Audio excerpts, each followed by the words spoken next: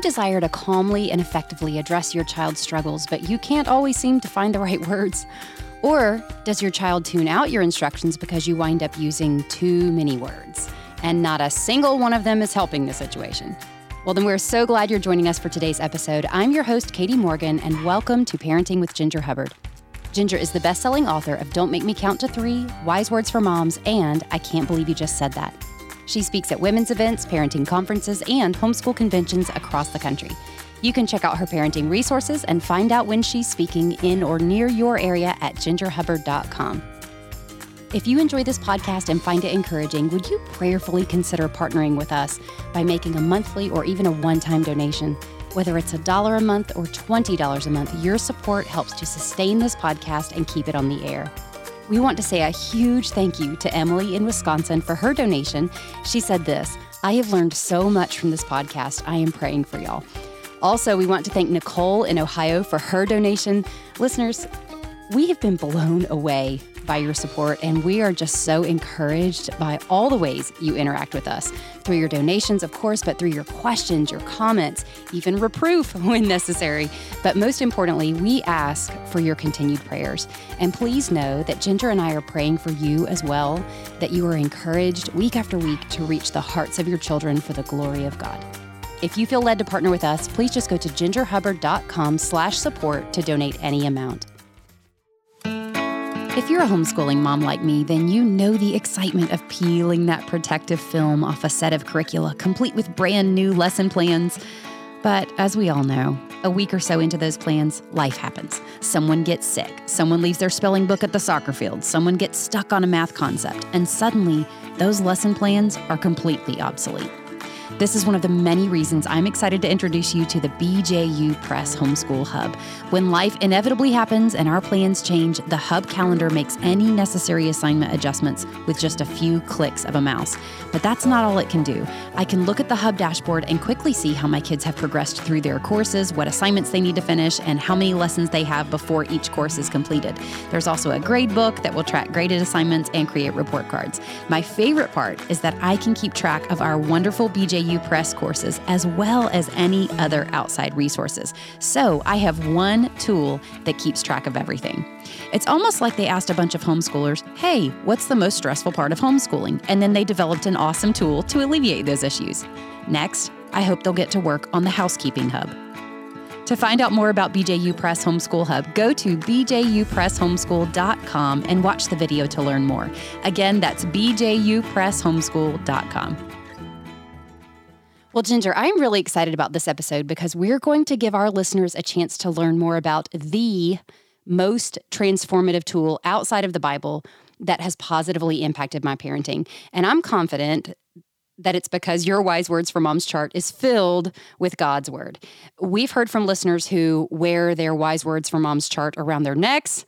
Many parents and grandparents give them as baby shower gifts. I personally have them laminated. I know that's shocking, Ginger, and posted in the four corners of our house because I need those reminders constantly. There are literally thousands of moms and dads out there who have benefited from your chart, and I know you well enough to say that you claim no credit for these wise words since they are directly from God's Word. That's right. So listeners, even if you already have one of Ginger's charts, I encourage you to stick around today and hear some common scenarios as a refresher for how to use this chart. Ginger, for our listeners who haven't ever heard of or seen it, how about you give a brief description? Sure. The Wise Words for Moms chart is just what it sounds like, a chart. There are 22 common behaviors listed vertically in alphabetical order, such as whining, lying, tattling, and disrespecting. And then for each one, there are 3 steps to help parents address those behaviors from a heart-oriented biblical perspective. Step 1 is heart-probing questions. That helps parents get past the outward behavior to address the sin of the heart. Step 2, the next column, gives a biblical reproof, which is what kids are to put off and what God's Word says about that particular behavior and what it can lead to if it continues. And then step 3 is encouragement, what kids are to put on. In other words, how they can replace what is wrong with what is right. The number one comment I get from parents who use the chart is how it helps them, the parents, have self-control as they train and discipline their kids. Mm-hmm. So often when we respond badly in the heat of the moment, it's out of frustration because we don't know how to respond. So we yell something like, just go to your room, or we throw out a threat, or we administer consequences without really instructing our kids in what's right. I've had moms call this chart their cheat sheet because it's a quick reference guide with solutions based on scripture that helps address behaviors calmly, effectively, and biblically. So Katie and I thought it would be fun and helpful for us just to run through some of these common behaviors with our listeners and walk you guys through how the chart offers helpful solutions. So Katie, why don't you start us out with a scenario, and then we'll talk about how parents can use the chart to address it. Sure. Before I share my scenario, I want to say that I asked my kids for help with this part, and it was hilarious. When I asked for an example of disobedience, one of my children gave the following real-life example, and I'm going to change this child's name to protect the guilty. It was long past bedtime, but 5-year-old Monty was hungry and having a hard time falling asleep. By the way, everybody, I Googled hipster baby names to make this part more fun. Of course you did. Yeah. Monty hollered across the house, "Mom, Dad, I'm hungry." To which Dad yelled back across the house, "Then go get yourself a banana. And don't yell at me across the house." Monty quickly jumped out of bed and raced to the kitchen, where he discovered there on the counter a bowl full of nutritious fruit. He grabbed a banana and started to peel it when he noticed, out of the corner of his eye, a piece of candy he had left on the kitchen table. Mom and Dad told him he couldn't have any more sweets that day, but Monty really wanted that candy. And besides, it was a yellow piece of candy. That's close enough. True story. He put the partially peeled banana back into the bowl, quickly unwrapped the banana-colored candy, and raced back to his bedroom. When Mom walked into the kitchen the following morning, she was hit with the smell of ripe banana, and she discovered there on the counter the banana-colored candy wrapper. At that very moment, Monty came sleepily sauntering into the kitchen. His eyes then widened as he realized that he had been caught yellow-handed. In a fit of anger, Mom yelled out, "Why did you eat that candy after we told you not to? We were going to have ice cream after dinner tonight, but you're not going to have any. You are so disobedient." To which little Monty sheepishly replied, "I don't know." Yeah, and isn't that the common answer? It's very unlikely that parents will get a good answer when they ask that old, "Why did you do that?" question. I don't usually know why I did half the things I do, and so don't ask me that either. But it's kind of like when we ask that question, we expect them to say something like, "Well, I chose to disobey and eat the candy because my heart is sinful and selfish. Exactly. It was more important for me to get what I wanted than to honor God by obeying my parents." Wouldn't that be a great response? They wouldn't need us. That's right. So, Katie, you said at the beginning that was a real-life scenario with one of your kids. Yeah, but I do want to say for the record, I did not have a sinful response to my child because I heard this story for the first time just the other day. This child never told us that they ate yellow candy instead of a banana. A sneaky little thing. And anybody who knows my kids isn't going to know exactly which child this was, by the way. But let's talk about the mom's response in that scenario. She immediately does what I believe we all want to instinctively do. Like you said, she responds in anger with a version of, "Why did you do that?" and then proceeds to give an arbitrary consequence, followed by some name-calling for good measure.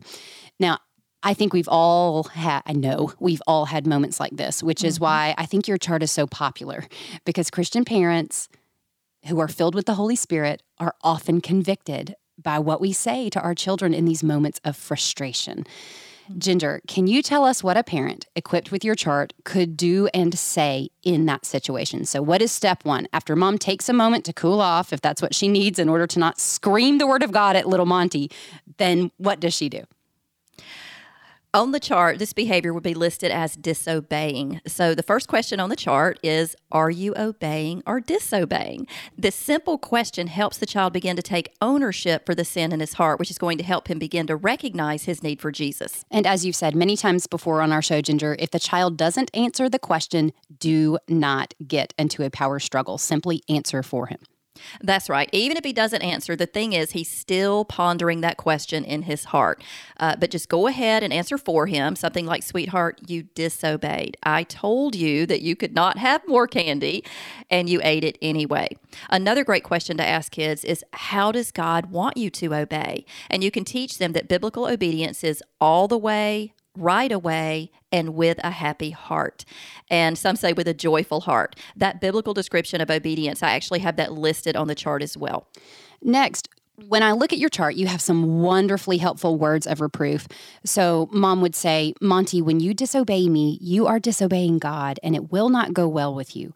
I love you too much to allow you to disobey. And then if a consequence is necessary, this is the time to do that. Again, arbitrary, heat-of-the-moment consequences are unwise and unhelpful in this situation, in any situation. Knowing beforehand how you're going to handle issues of disobedience is crucial. Exactly. Having a plan for how to respond, as well as what consequences you're going to use, makes all the difference. It helps us to avoid those knee-jerk reactions, which are often fueled by anger, and instead to respond calmly and biblically, which is ways that's going to truly benefit the child. And then finally, Mom would say to little Monty, honey, God's word says, children, obey your parents in everything, for this pleases the Lord. And then moms and dads, we hug, kiss, and repeat this cycle 3,000 times a day, give or take, depending on the child's age. Yep, and sometimes it takes 3,000 times a day, and we can grow weary in that. But we have to keep in mind that kids learn by repetition, which calls for a lot of patience on our parts. I also want to say, because some people have asked this, it's not awkward at all for me to pull out my chart or refer to it before I respond to my kids. They know by now that we use this chart, and I'm not trying to hide the fact that I didn't just come up with this, godly discipline out of thin air. Actually, I love knowing that they see me referring to God's word when I deal with their sinful behaviors. Now, let's get a little bit more nuanced here. We have many parents who write to us with really specific questions, and many of them are situations that are gray areas. So let's say there's a child who doesn't outright disobey. They technically obey, but they do it with a sinfully defiant attitude or a defiant look. What are your thoughts on that? Well, what we don't want to say is, if you keep rolling your eyes like that, they're going to get stuck that way. A, that's a lie. And B, if the child is young enough or naive enough to believe such a thing and obey because of it, it would be from a motive of fear. Our motive shouldn't be to scare our kids into obeying, whether through instilling in them an absurd fear of facial disfigurement or a fear of punishment. Consequences, of course, we've talked about this. They do play a part in teaching our children to obey, and there are plenty of scriptures to back that up. But our motive is to instill in them a desire to obey, not out of fear, but because it's right and because it pleases and honors God and brings him the glory he deserves. And an even worse response, and I actually witnessed this the other day, is to try and scare them with a threat of physical abuse. This is so sad. It just killed me. I was in the grocery store and a small child, he was strapped in the shopping cart. He was reaching for something on the shelf and whining. And when his mom told him no, he, like you said, Katie, he technically obeyed and he stopped reaching for it, but he folded his arms in a huff and his face had this defiant look written all over it. His expression definitely revealed his heart. And I cringed when this mom pointed her finger in his face and yelled, "You wipe that mad look off your face right now or I'll slap it off." Oh, that is so heartbreaking. And what was even more heartbreaking is that the child did straighten up his face because apparently he knew his mom would follow through. I've heard parents say, "You wipe that smirk off your face or I'll give you something to smirk about, or you stop that crying or I'll give you something to cry about." Folks, that is not biblical parenting. God's model for child training does involve consequences, but he clearly instructs that they are to be administered in love and with gentleness and kindness and self-control. Probably one of the main reasons the whole concept of disciplining kids takes so much heat and just has so much animosity around it is because it's often administered in anger and in an abusive way. That's not God's intention for discipline. That's not God's way. God's motive for disciplining his children is because he loves his children and he wants what's best for his children. That should be our motive as well. I agree completely, Ginger, but I do want to acknowledge what a struggle it is to restrain our words and our anger in those types of situations. Again, parents, this is where having this chart on hand can help you interrupt those moments of frustration and get your mind set on Christ before you address your child's behavior. So looking at the chart, Ginger, please give us a better way to respond to a child's defiant attitude or defiant look. Step 1 on the chart is to ask a couple of heart-probing questions. One question might be, are you obeying or disobeying with your attitude? Another might be, are you truly obeying when you obey with an unhappy heart? Step 2, talk about what they should put off, which is defiance. Proverbs 21:29 says, the wicked put up a bold front. Or another translation says, a wicked man hardens his face. And Proverbs 12:1 says, whoever loves discipline loves knowledge, but whoever hates correction is stupid. Okay, one quick note here, Ginger, because those are hard truths from God's word. And I've noticed that even using the words stupid and foolish with one of my particular children translates to this child believing that I'm ascribing that label to them. Now, I am not advocating for watering down God's word at all, but I do make it a point with all of my kids to say that we all behave in foolish and stupid ways. That's right, we do. And, there's a big difference in rebuking a child for behaving foolishly versus calling him a fool. Right. Calling him a fool would be labeling him a fool. And we certainly don't want to put those kind of labels on our kids. The only labels we want to put on our kids are those which help them understand who they are in Christ. Labels like they are children of God. They are ambassadors for Christ. They are created for His purpose to do His will for His glory. Those are the good labels that we want to put on them. Those are going to encourage them in their walk with Christ and who they are in Christ. So in the chart, I combined the two passages that I just read about a defiant look and foolishness, and I worded it like this. It is wicked for you to harden your face and foolish for you to despise instruction. And of course, I've said this before, but you don't have to word it exactly the way I word it. You could say something like, it is sinful for you to harden your face. Personally, I like to use biblical terminology as much as possible because I really wanted my kids to know the actual word of God. But I will say I did paraphrase these verses because had I quoted Proverbs 12:1 verbatim, which says, whoever hates correction is stupid, my kids would have corrected me because they weren't allowed to say the word stupid. I will say, though, that for some reason, my kids thought it was totally okay as long as they half spelled that word. We talk about loopholes. My kids were always looking for loopholes. So they would say stupid. So yeah, stupid. So it's somehow not okay for them to say to each other, you're being stupid. But in their minds, it was perfectly fine to say you're being stupid. Loopholes. Obviously, I shouldn't have a parenting podcast. My kids need to have a loophole podcast. Oh, that is so cute. Well, I mean, it's cute. It's funny, but it's sinful, Ginger, and I don't advocate that. This is probably when it's good to use discernment. Some verses will cause them to automatically tune us out because they think we're calling them names or because they can't get past the word stupid. I'm totally using that. But whatever applicable verses we choose, we need to not shrink away from letting our kids know that they are sinners, yes, but they are also loved by us and by God. This is why step 3 is crucial. So what do we say after we give them a biblical reproof? Well, the biblical reproof, as we said, is what to put off. So step 3 is what they should put on. They are to put on submission, both inwardly and outwardly. Proverbs 10:8 says, the wise in heart accept commands. And Proverbs 15:13 says, a happy heart makes the face cheerful. And all of these verses are listed on the chart. And I actually have additional verses listed as well for all of those behaviors. And once again, I combined two passages to make the training simple. We don't want to overword things and complicate things. So I worded it like this on the chart. A wise heart accepts command, and a happy heart makes the face cheerful. I just love that. Because the image our children are left with after this type of biblical discipline is the happiness we get from our obedience to God. I know I've said this many times before, but it's hard to say these things to our children in an angry way. I can't really picture me yelling at my child, a happy heart makes the face cheerful. It just doesn't work. It doesn't. And that's what we've said before, Katie, that it's hard to yell the word of God at them. Right. So that's why this chart, it helps us so much to have accountability. When we're reading scripture, our heart is filled with scripture and filled with the Holy Spirit. And then we're going to respond in the right way, in the way that the Holy Spirit leads us to respond instead of out of our own frustration. Amen. So everyone get this chart and make a necklace out of it. I think we all need to start a trend. Or a spreadsheet. Or a spreadsheet, like I do. Okay, Ginger, let me throw out another scenario, and let's talk about how the chart can be a helpful tool. I love the names I picked, by the way, especially for this one. I do too.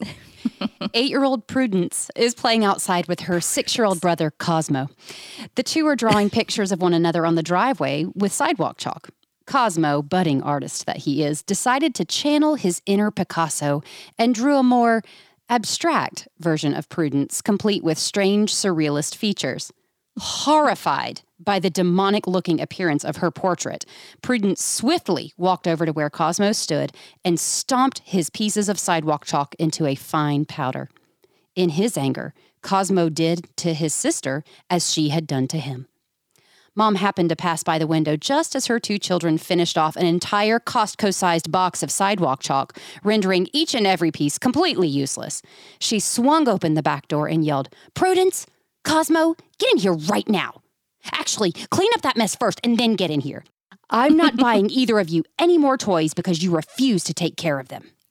So here we have two kids who are being destructive. They have ruined all of the sidewalk chalk.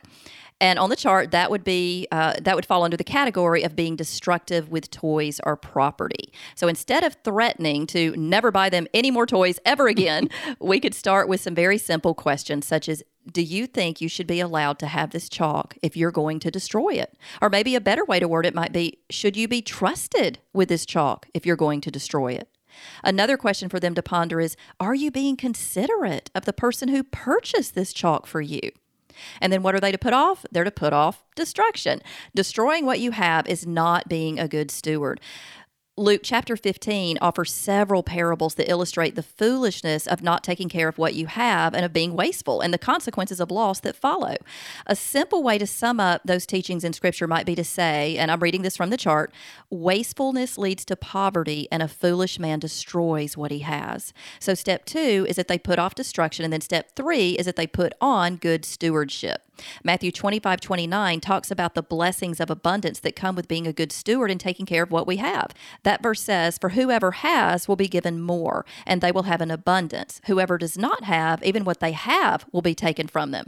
A simple way to explain that to a young child might be, you are blessed and trusted with more when you take care of what you have.